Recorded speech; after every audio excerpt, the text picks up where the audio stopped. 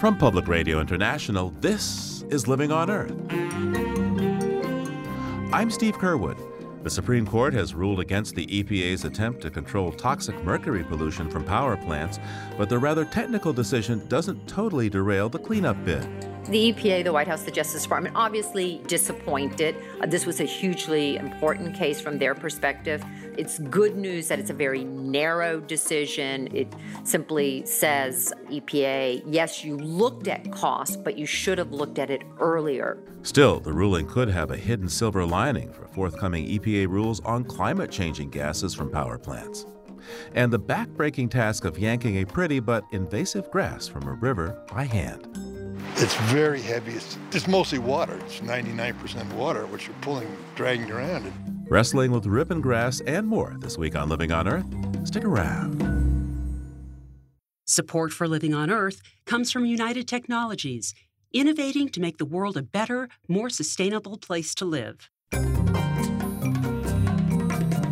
From the Jennifer and Ted Stanley studios in Boston and PRI, this is Living on Earth. I'm Steve Curwood. By the narrowest of margins, 5-4, the U.S. Supreme Court recently pushed back against federal rules that would require power plants to clean up their emissions of the toxic metal mercury. Writing for the majority, Antonin Scalia said the Environmental Protection Agency had failed to consider the cost of the cleanup early enough in its rulemaking process. A lower court will decide if EPA can fix the defects or if the mercury rule must be thrown out entirely.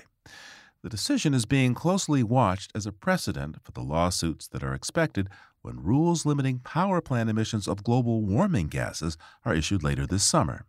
Carol Browner was head of the EPA during the Clinton administration when mercury rules were first proposed, and she joins us now. Welcome back to Living on Earth. Thank you. Nice to be here. So, how might this decision affect EPA's authority to regulate mercury emissions from power plants?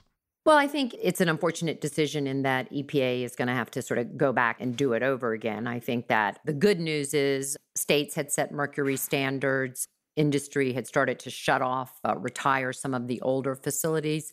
You know, it's a narrow decision, but nevertheless, EPA is going to have to go back and sort of redo some of the work. So what are the implications of the court's decision that only so-called direct benefits can be considered? How might this influence the case for implementing EPA's power plant rules regarding carbon dioxide, for example? Well, I think EPA's ability to regulate carbon pollution from power plants, it's a different section than the section of the law that the Supreme Court looked at with regards to mercury. But it is true that when you regulate one pollutant, you require a scrubber or some technology to be put on a smokestack, you frequently get reduction in other pollutants. That's good news. And in this case, there were significant fine particle reductions in addition to the mercury reductions. And the court seems to be suggesting that you can't count those benefits. I think in the case of carbon pollution, the consequences, the cost to our health, to our environment of carbon pollution are so high that any sort of cost-benefit analysis should be fine. What's the mood inside the EPA and the White House in response to this ruling, do you think? Well, I think the EPA, the White House, the Justice Department, obviously disappointed. This was a hugely important case from their perspective. The Solicitor General actually argued the case. It's good news that it's a very narrow decision. It simply says, EPA, yes, you looked at cost, but you should have looked at it earlier in the decision-making process. Under this statute, this section of the Clean Air Act, there's sort of a two-step process. First, you look at the science, mercury, is it dangerous to people? How dangerous is it? And then what EPA did is looked at all the power plants that emit mercury, and there are many different types of power plants on sort of a type-by-type basis, set standards based on how much it would cost. And in some instances, they said, you're not going to have to do anything because it's not cost effective. So they did look at cost. They looked at it endlessly. What Scalia and the majority are saying is you should have looked at cost in the first decision, in the science decision. You know, this decision reminds me of a scene from that Greek myth, the myth of Sisyphus. You know, the guy is trying to roll this rock all the way up the hill and just gets to the top and it goes back. The U.S. government's been trying to regulate mercury since you were running the EPA back during the Clinton administration. What's going on here? It's been a long road, the efforts to regulate mercury. We were focused on smaller sources. That's the way the law works. You start with the smaller, incinerators and work your way up to the largest, which are the power plants. And the Bush administration could have easily continued the work I had begun. They chose not to follow the path. They lost in court. And then the Obama administration, Lisa Jackson came back and said, okay, we're going to go back to sort of where Browner was and move forward.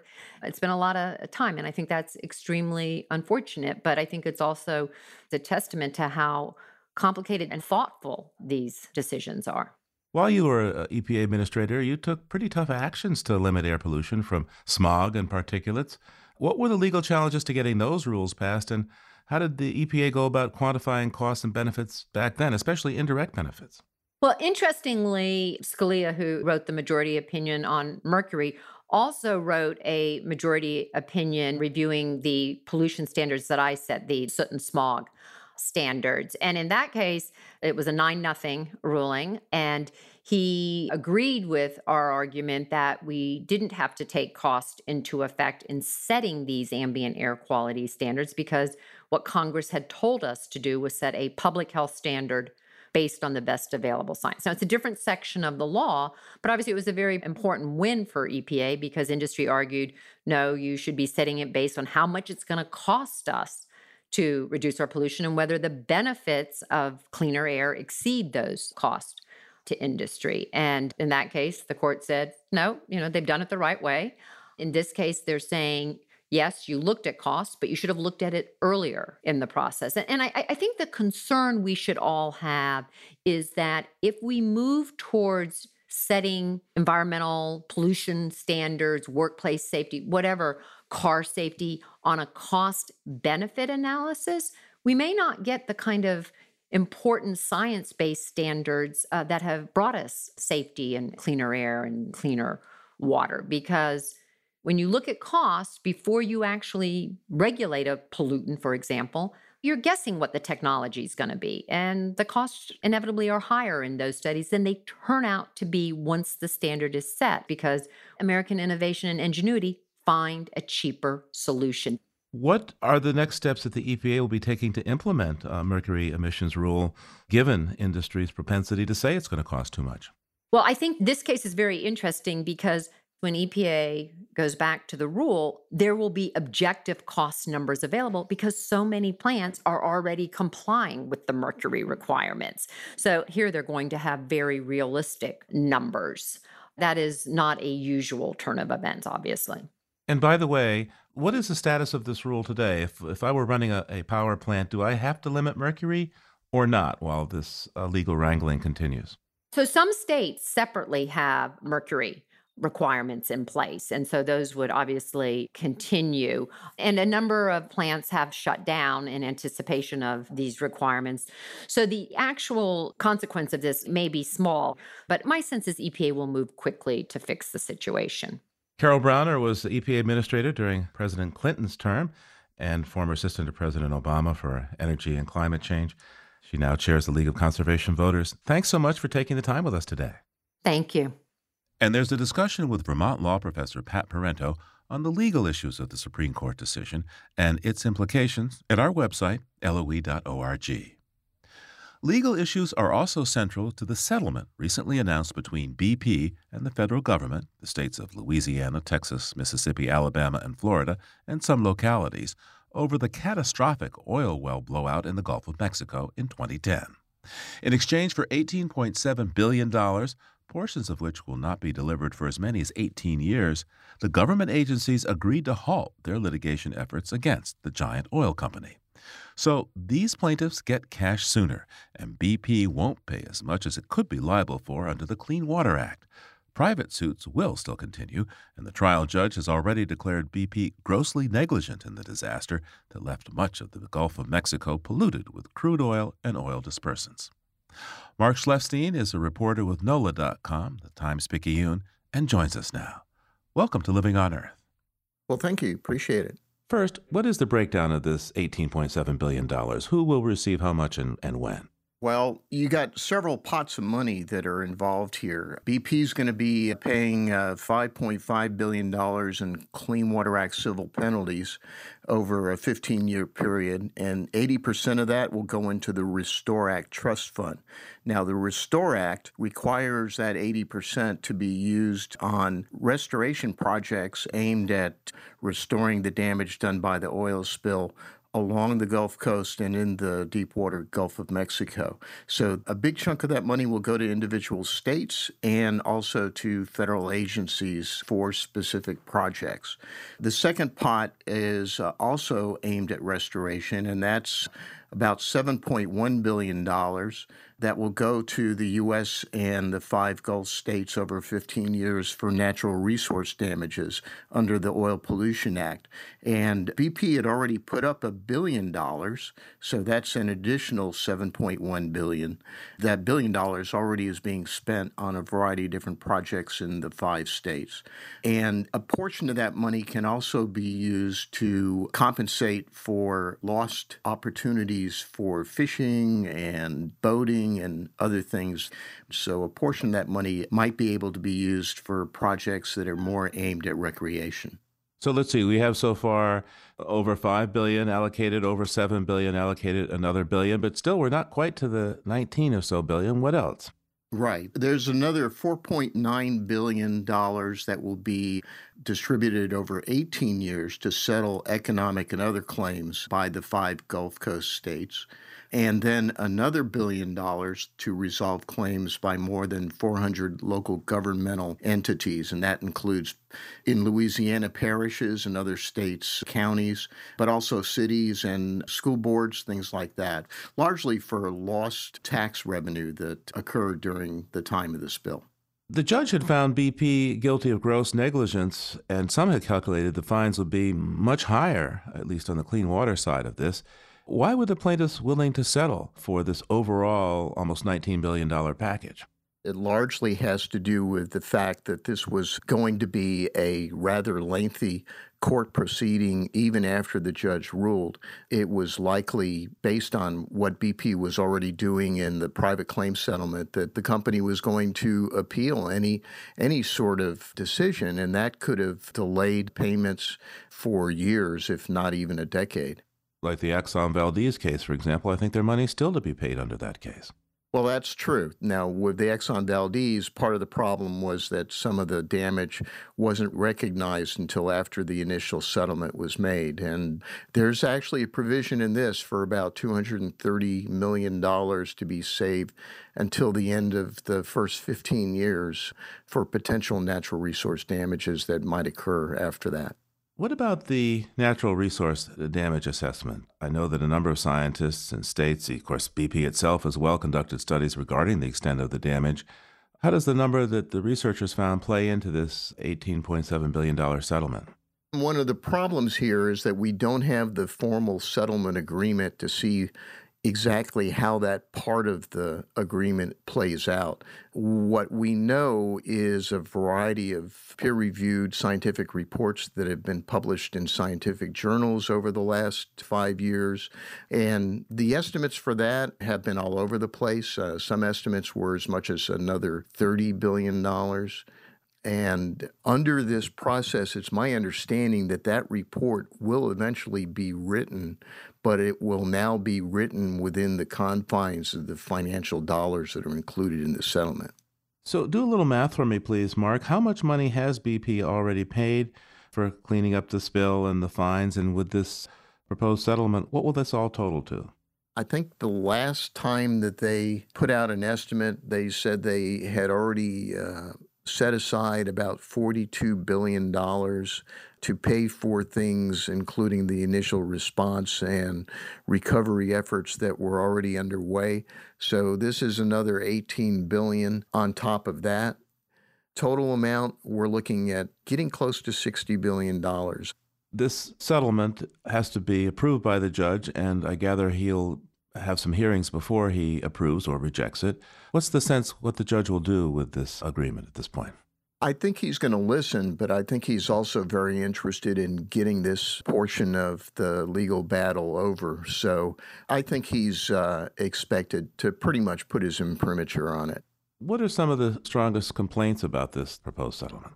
Well, the biggest one, obviously, is that it's not enough money. We've already seen Oceana, which concludes that its constituency is the deep water Gulf of Mexico, the wildlife and fisheries. They contend that the natural resource damage assessment dollars should have been closer to $30 billion, and that the Clean Water Act fine should have been at the maximum amount, at least, if not more.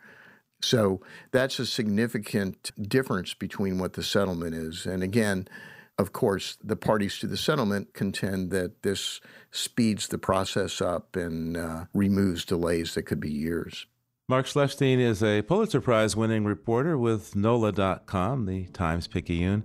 Thanks so much for taking the time with us today, Mark. Well, thank you. I appreciate it.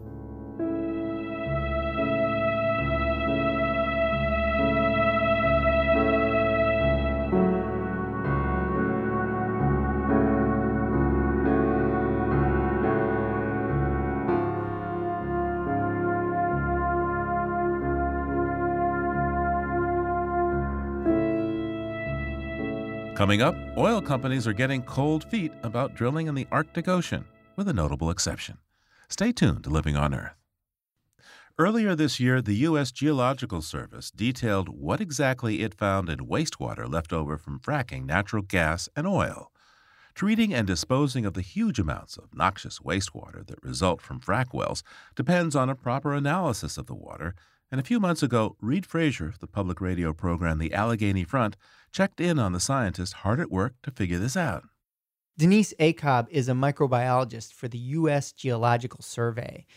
In a USGS lab outside of Washington, D.C., she holds up a glass jar filled with water. At the bottom of the jar is what looks like sand. And so it's got this kind of brown color, it's rocky, the water's still really clear. The sediment is from a clean stream bed. It's been inside the bottle for 90 days. Acob holds up a second bottle. This one's not so clear. Inside of it is sand from a stream in West Virginia that was polluted by a leaking oil and gas wastewater impoundment. You actually can't even see through the bottle. An orange goo coats the sides of the second bottle. The goo is iron oxide, rust. It's the result of a chemical reaction between microbes in the sediment and contamination in the stream bed. The experiment is part of a research project at the USGS to determine the risk posed by fracking wastewater. The oil and gas industry produces billions of gallons of this waste every year. It's the briny liquid that comes out of a well after it's been hydraulically fractured with millions of gallons of water. The waste is tainted with chemicals from fracking fluid and has toxic levels of metals and salts from underground formations.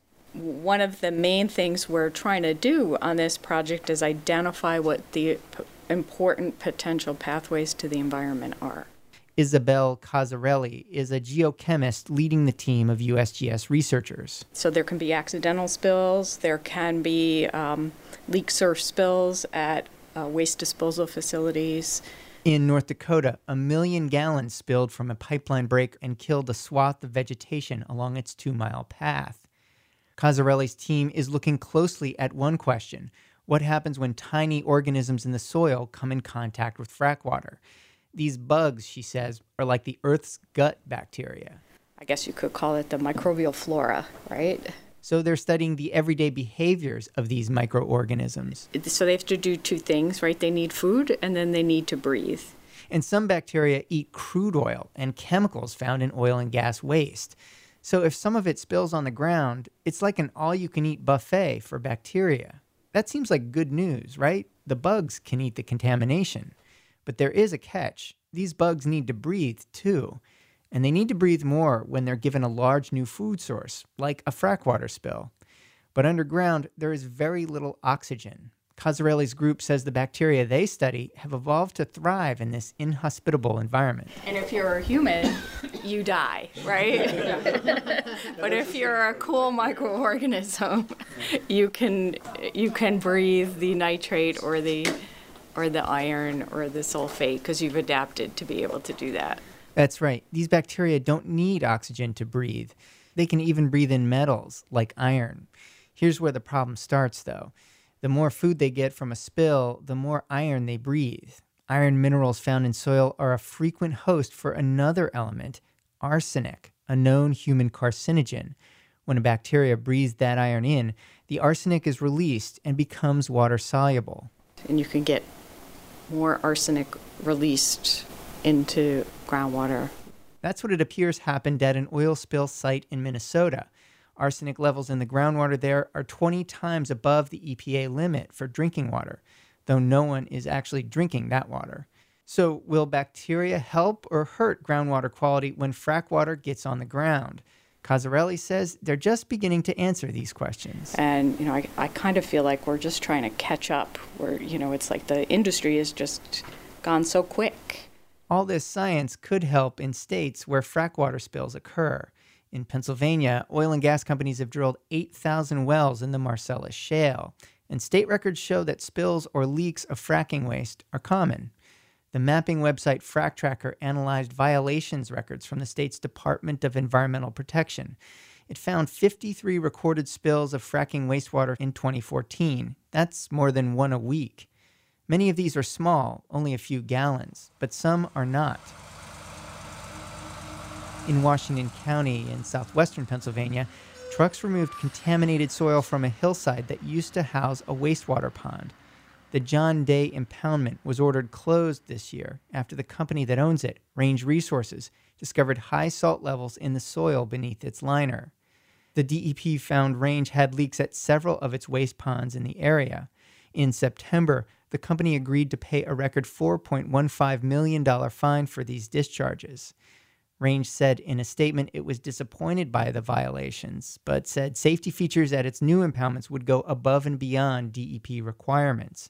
The DEP's Scott Perry said the size of the fine reflects how seriously the state is taking the issue. Management of wastewater from oil and gas development is, in my opinion, the most critical environmental issue associated with the activity. Perry said the state is beefing up its rules on impoundments, which could include mandating 2 liners below each waste pit. That's welcome news for residents like Janice Dumont. She lives next to one of the leaky impoundments, this one in Cecil Township, just south of Pittsburgh. At her house, contractors are putting on new siding. The upgrades came courtesy of money Dumont and her husband received from Range Resources for a gas lease on their land. But word of a potential leak at the impoundment nearby has caused her to worry about groundwater. Range tested it, the DEP tested it, and there was no impact from the fracking pond. To see the leaky impoundment, all Dumont needs to do is take a ride on a cart up her hill. I got this for my 40th wedding anniversary. What is this thing? It's called a gator. It's a John Deere gator. At the top of a steep hill on the left, she points out the waste pit, which has been taken out of production. It's cut into the side of a hill. That was such beautiful farmland before. I guess it will be again. Looks like a strip mine. A steep ravine separates her hill from the impoundment. She says a DEP inspector told her the ravine might have acted as a barrier between the pollution from the waste pond and her groundwater. We were just fortunate, I think we were lucky that we didn't have any problems with it because our well water is so good. I mean, it's delicious, it's cold, and there's no water bills. Range Resources will keep testing the groundwater and will remove the impoundment by next year. Dumont says she won't miss it. I'm Reed Frazier. Reed reports for the public radio program, The Allegheny Front. Now, as he was explaining, pinpointing the precise source of groundwater contamination can be tough. Many fracking chemicals are naturally occurring or are used in other industries. But a study published a few months ago in the Journal of Environmental Science and Technology laid out a new forensic approach to help track down the exact source of fracking water pollution. One of the authors is Robert Jackson, who teaches at Stanford University. He spoke with Living on Earth's Emmett Fitzgerald. So tell me a little bit about what you've done, about your study and how that's addressing some of these problems. Well, for a number of years now, we've been interested in tracing the chemicals used in hydraulic fracturing fluids, and also elements found naturally deep underground that might contaminate groundwater. That contamination could occur through a well that's made improperly or poorly, but it can also happen if wastewater leaks out into the environment. And oil and gas operations in the United States generate 1 trillion gallons of wastewater every year. There's a lot of it. So tell me a little bit about the work that you're doing and how you're able to determine whether water has fracking fluids present in it. Well, in this paper, we focused on a handful of elements, boron and lithium in particular, but also salts such as chloride and even bromide. And we're focusing on these elements because some of them are added into hydraulic fracturing fluids, boron in particular, but all of these things are found naturally deep underground. When a company pumps water deep underground to extract the oil and gas, some of that water flows back to the surface. When it does, it carries those elements back with them, sometimes in very high concentrations. In the Marcellus, for instance, the water that comes back out of the well might be 10 times saltier than seawater. And so if that water that's produced out of the oil and gas well leaks out into the surface or is released to the surface, then we can use the presence of these elements and their chemical signatures, their isotopes, to identify them. So you call boron and lithium in particular tracers. What do you mean by tracers? A tracer is a compound that you can use to tell different sources apart. So when I talk about a tracer, I'm thinking about something that might be found in different concentrations in different sources. It might be found in one source, but not the other at all. Or it might have a different chemical signature, like its isotopic composition. So these compounds allow us, even at very low concentrations, to identify the source in the environment. So I'll give you an example. A few years ago in the Monongahela River in Ohio and downstream, there was a really big controversy about increases in bromine and other salts in the river water, potentially impacting people's drinking water. And there was a lot of discussion about what the source of that was. Was it old coal mines? Was it conventional oil and gas wells? Or was it the newly hydraulically fractured wells that were popping up all over the place in the watershed, or at least in the wastewater that was being brought to that watershed? So this kind of approach allows us to disentangle, to distinguish those kinds of situations. We can separate different waste streams and tag them back to their source. So basically you're looking at the chemical, the presence, the concentration, the isotopic situation with these different compounds, and indirectly you're able to say, well, this possibly came through the fracking chemicals rather than the way it would occur naturally. That's right. These tracers and many others that we've developed and the other groups around the world have developed allow us to identify the source of contamination in the environment really well. Why would we want to use this approach? We want to be able to keep track of wastewater in the environment. We might want to see if a wastewater treatment facility is working properly. We might want to identify the source of a potential spill. If somebody thinks a spill has happened in their neighborhood or in their stream or river, has it actually happened? And if it's happened, what caused it? So this allows us to go in and identify the sources of contamination in the environment. And that's really important and very useful. Professor Jackson, you called this a forensic approach. Can you explain what you mean? Well, at a crime scene, investigators will go in and apply a forensic approach. They might gather DNA, they might gather blood types, they might gather hair, and they assemble a set of evidence to assess a probable cause, a probable weapon, even sometimes a probable person. So in science, we can talk about forensics in the same way. We can gather and apply a suite of chemical analyses and then apply them to a particular situation and try and figure out what caused the problem. You're fingerprinting fracking wastewater? We are fingerprinting fracking wastewater. It's not the same scale of resolution as a DNA identification. It's not a 1 in 100 million or 1 in 1 billion chance. The tools are not that accurate, but they're pretty accurate. In the end, what do you hope comes out of this research? All of the research that I do in this area has a single purpose in mind. We want to improve things to make things better. So if we can provide some tools that companies and regulators can use to keep spills from happening, to track wastewater in the environment better, and ultimately to make the entire process safer, then I think that's a good reason for doing the work. There's also a basic science component to this. We're learning about what's found naturally deep underground. So when I get a basic science project and a project with strong relevance today, I'm happy about that. Robert Jackson is a co-developer of the Frackwater forensic fingerprint technique. He teaches at Stanford University and spoke with Living on Earth's Emmett Fitzgerald.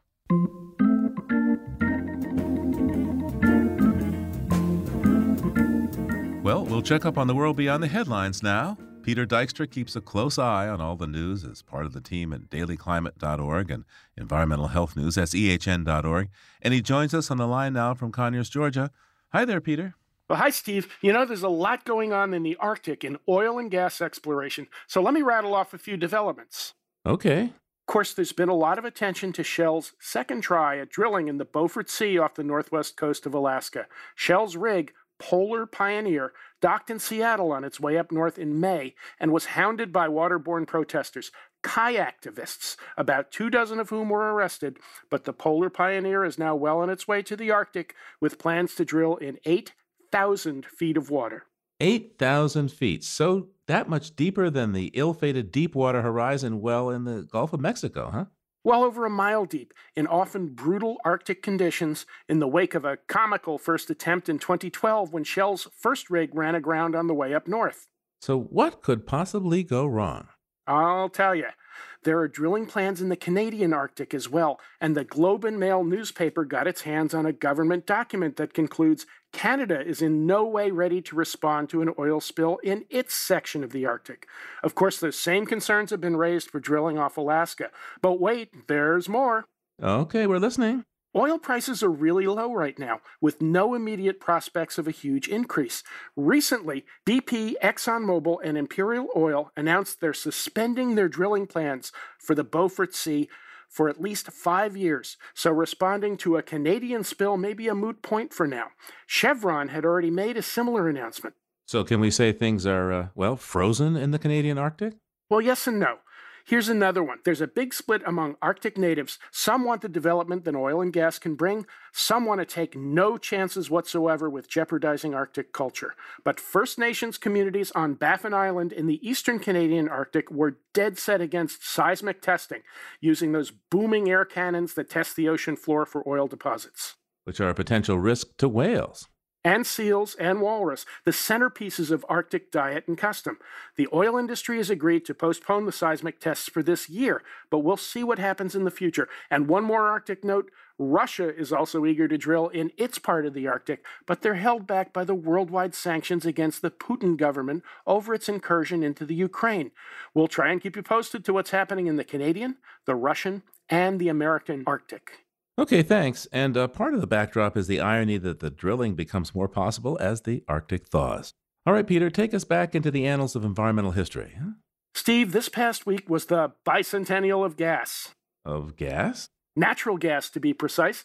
Captain James Wilson was an upstanding citizen of Charleston, which is now the capital of West Virginia. This was back in 1815 when it was a frontier town.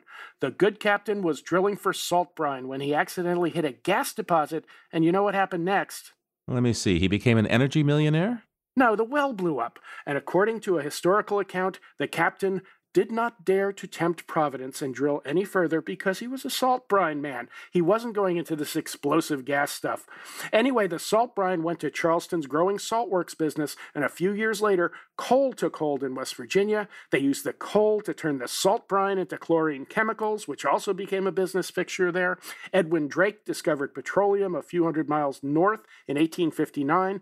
Others eventually came back to large-scale natural gas wells, and fast forward to today, when we're planning to drill for oil in the warming Arctic, we've removed entire mountains for coal in Appalachia, and we're fracking for oil and gas all over the map.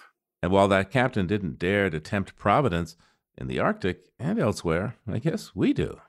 Thanks, Peter. Peter Dykstra with Environmental Health News. That's ehn.org and thedailyclimate.org. We'll talk to you again soon. All right, Steve. Thanks a lot. Talk to you soon. And there's more on these stories at our website, loe.org.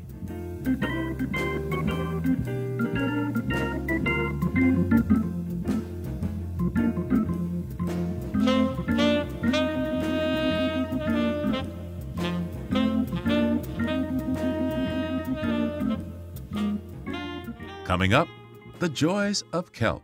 Honestly, that's just ahead on Living on Earth. Stay tuned. Funding for Living on Earth comes from United Technologies, a provider to the aerospace and building systems industries worldwide. UTC Building and Industrial Systems provide building technologies and supplies, container refrigeration systems that transport and preserve food and medicine, with brands such as Otis, Carrier, Chubb, Edwards, and Kidde. This is PRI, Public Radio International. It's Living on Earth. I'm Steve Curwood. In late August of 2014, huge mounds of kelp started piling up on Laguna Beach in Southern California. Tourists and would-be sun worshippers were not happy as the smelly, thick brown ribbons of this largest of all seaweeds took over the sand. Scientists estimated that hurricanes had ripped as much as 95% of the offshore kelp forest from the ocean floor nearby. But marine biologist Nancy Caruso says all that fly-ridden gunk on the beach is actually a sign of a healthy underwater ecosystem. Caruso is founder of the nonprofit Get Inspired, which organizes volunteers and students to help restore the kelp forests, and she joined us from Garden Grove, California.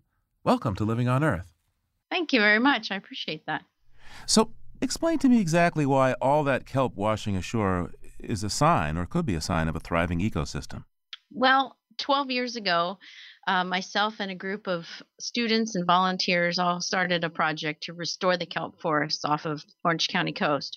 We've been kind of waiting as our restoration efforts appear to be successful. The real test comes when something like a hurricane or big swells coming out of the south show up and rip out all of our kelp, which is a natural occurrence, kind of like a forest fire in the forest where the forest is kind of destroyed, so to speak, but new life can start. And so big holes have been created in the canopy of the kelp forest and new life can grow from the bottom up.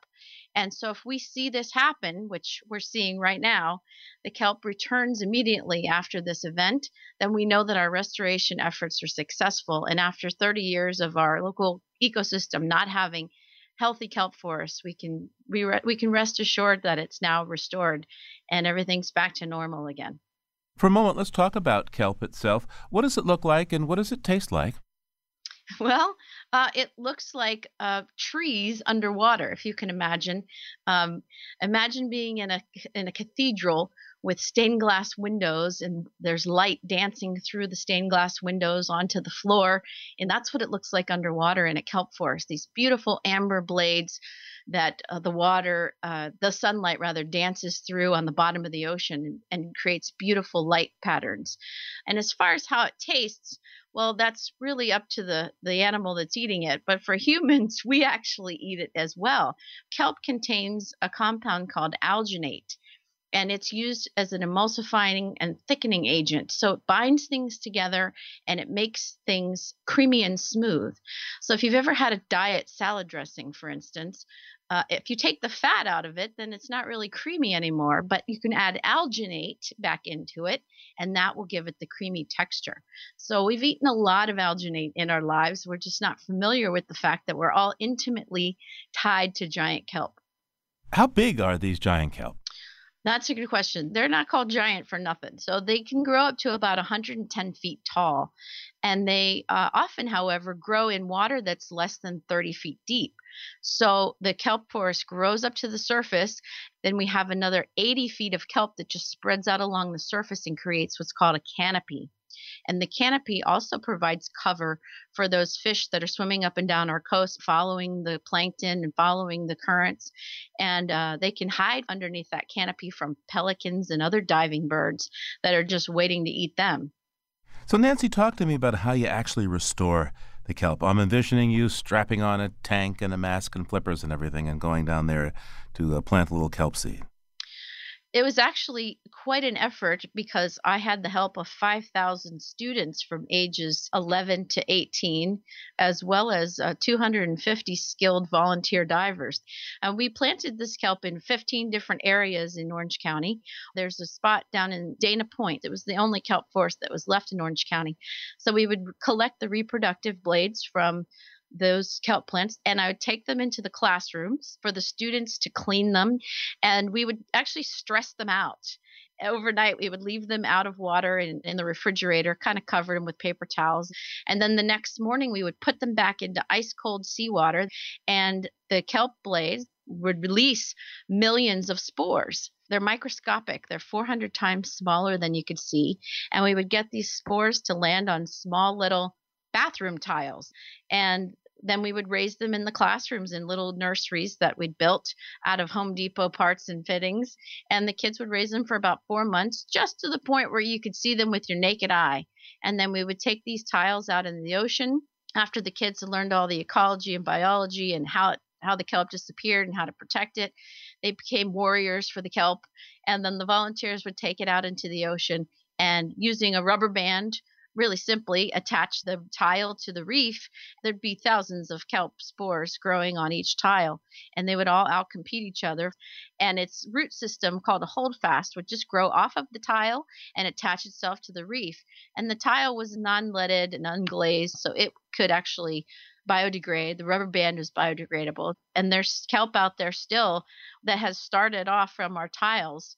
So it's really gratifying to see that. You are the grandmother of how much kelp? A whole lot. So what did the kelp forest look like before you started this restoration effort? Why did they disappear? Well, it's actually a long process to collapse an ecosystem. We used to have furry little mammals living down here in Southern California called the southern sea otter. And they've been gone since the 1840s, when the last otter was killed in Southern California. Without the sea otter, things immediately started to go out of balance, because the sea otter is kind of the top scavenger, I guess, in the oceans here. And it keeps all of the animals that eat the kelp in place. So the otter disappeared, and therefore the sea urchin populations got out of whack. And we ended up with a lot of sea urchins on the reef. And they basically mowed down the kelp forest. So it started with the demise of the otter, and then paving over the surfaces of Southern California to where we don't have, or we have lots of runoff, creating cloudy or turbid waters off of our coast. And kelp likes sunlight. It is actually an algae, so it produces food for itself through photosynthesis, and it can't grow in deeper waters anymore.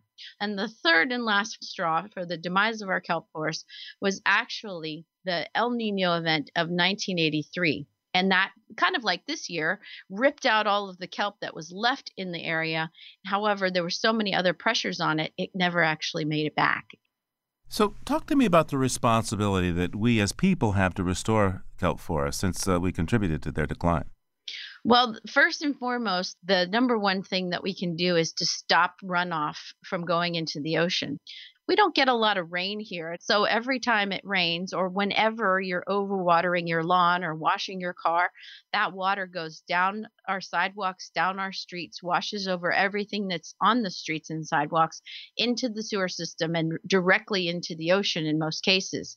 And so trying to eliminate that runoff and the things that are on the streets and on the sidewalks that go with the water into the ocean is critically important, and something that everybody can do on a daily basis. So, Nancy, I got to tell you, I spent time near Cape Town, South Africa, where there's a huge kelp forest offshore. And that means that on the beach, there are piles and piles of this big, huge kelp. And, you know, it's kind of smelly. It's got a lot of flies. People feel annoyed that they can't use that part of the beach. How do you cope with that? People come to Southern California. They want to, go down to the beach, and here you've got this stuff. Mm-hmm. Well, kelp actually has a purpose when it washes up on the beach. It doesn't just end its life when it gets pulled off of the reef. Inside that massive tangled kelp, there are literally hundreds of animals living. So you'll see kids often going through the plant looking for starfish and crabs and lobsters and sea urchins. And usually there's a chance actually for it to get washed back out again. And this is just like the process that I explained when we stressed the kelp out in the classrooms to get it to grow. We would take it out of the ocean and stress it out, keeping it moist and cool, which it does on the beaches. It's all wrapped up and stays moist, and it shades itself. And then when the tide comes up again, it can get washed back out into the cold water of the ocean, and it'll reproduce. But also, all those animals that get washed up on the beach inside the tangled kelp become a food source for shorebirds that live along our coast. And also, there's a really special fish here in Southern California called a grunion. And it only spawns on our beaches, not in the water, but actually in the sand. And it only does this certain times during the year. And it's a big event. Everybody goes out to watch it. It's at night, during certain phases of the moon. And the kelp can actually keep the sand moist on top of the eggs of these grunion. So there's a whole ecosystem that occurs when this kelp gets washed up. What about the tourists? How does all this kelp affect the tourism? Well, when you go to a forest and there's leaves all over the ground, most people don't complain about that because they know that that's a natural process of leaves falling on the ground. So it's really about educating people what the kelp forest ecosystem is and why it's important, and the whole entire cycle, not just of out in the ocean and underwater. That's that slimy stuff that grabs my ankles when I swim over it, but it's also part of the beach and coastal ecosystem. And it has these tiny little crabs and periwinkles and stuff running around inside it. Mm-hmm, exactly. So you're so excited about kelp. When did you fall in love with kelp? Well, I wanted to be a marine biologist since I was 10 years old in Virginia, and ended up going to school in Florida. And just by happenstance, I made it out here to California and worked for a local public aquarium. And that's where I really, as a kid, I watched Jacques Cousteau and watched him diving in the kelp forest of Catalina in Southern California. And I often thought, wow, that's so cool. I wish I could go there. And when I finally ended up here, I was just taken in by their majesty and the beauty. And shocked then that off of Orange County, they were gone. Yeah. The beautiful thing was that I was looking to do work within the community. I wanted to work with people and get people excited about doing conservation work. And then this opportunity to start up the kelp program came available to me, and it was exactly what I wanted to do. I've kind of been able to become a messenger for the kelp and to give it a voice, so to speak. So I'll keep an eye on it for as long as I can. Nancy Caruso is the founder of Get Inspired. It's a nonprofit that gets Southern California residents involved in kelp forest restoration. Nancy, thanks so much for taking the time with us today. Thank you so very much. Now, from restoring a plant associated with water to ripping one out. You've probably seen ribbon grass. It's a pretty, leafy plant, and Better Homes and Gardens calls the variegated kind a perfect plant for adding a dose of color anywhere you don't want to maintain. It's a fast-spreading variety perfect for covering slopes. But perfect for covering slopes makes it something of an invasive nuisance in the Northwest, where it's choking one of Oregon's most pristine waterways. Courtney Flatt from the public media collaborative EarthFix has the story. Looking at the banks of the Metolius River in Central Oregon, nothing really seems wrong. But train your eye a little, and you start noticing large patches, even entire islands covered in thin green grass. Marette Paiute is a Forest Service ecologist. Aldo Leopold said, living with an ecological consciousness is like living in a world of wounds. The wound on the Metolius River is ribbon grass. Its bunches of leaves have squeezed out native sedges and wildflowers. As the wildflowers disappeared, the number of pollinating insects dropped. Paiute says, rumor has it ribbon grass came to Oregon in the 50s, when someone planted the pretty grass in a flower bed. Then, like most invasive plants, it kept growing. And I think the reason it has done so well here is the character of the Metolius in that it's spring-fed nature. It really found the perfect home where it can spread. Ribbon grass is found throughout the Northwest. It's relatively contained, but here on the Metolius, it's growing like crazy. The Metolius is a wild and scenic river. It's home to Oregon's healthiest bull trout population and recovering salmon sockeye runs. One of the big concerns is that ribbon grass doesn't provide a lot of cover for fish to hide in the winter. That's why this year the Oregon legislature listed ribbon grass as an official noxious weed. One organization trying to get rid of ribbon grass is the Friends of the Metolius. For years, the conservation group tried several tactics. Throwing black tarps over the grass, that didn't work as well. Then they hand-picked it. Pete Shea is with the Friends of the Metolius. He says hand-picking the weeds was back-breaking labor. It's very heavy. It's mostly water. It's 99% water, which you're pulling, dragging around. And crews filled an entire pickup truck with weeds. They took the ribbon grass to a gravel pit and covered it with a tarp to kill it. A couple years later, the ribbon grass started growing back. Now they're trying herbicides. Mike Crumrine is with the Oregon Department of Agriculture. He wades through the frigid waters, wiping the herbicide on with, in essence, a sponge, rubbing the plant, every bit of the plant that you can get to that's above the water level is the target goal. There's a small window every fall when Crumrine can apply the herbicide. So do you think you're going to be able to eventually knock it all out? Eventually, yes. I have some great hope. Looking at what we're looking at right here, right now, I would estimate we're looking at a 90% reduction. Water quality tests have shown the herbicides haven't hurt fish or other species in the river. And the herbicides are working. There are finally a few places where native plants have started to come back. I'm Courtney Flatt in Sisters, Oregon. Courtney reports for the public media collaborative EarthFix.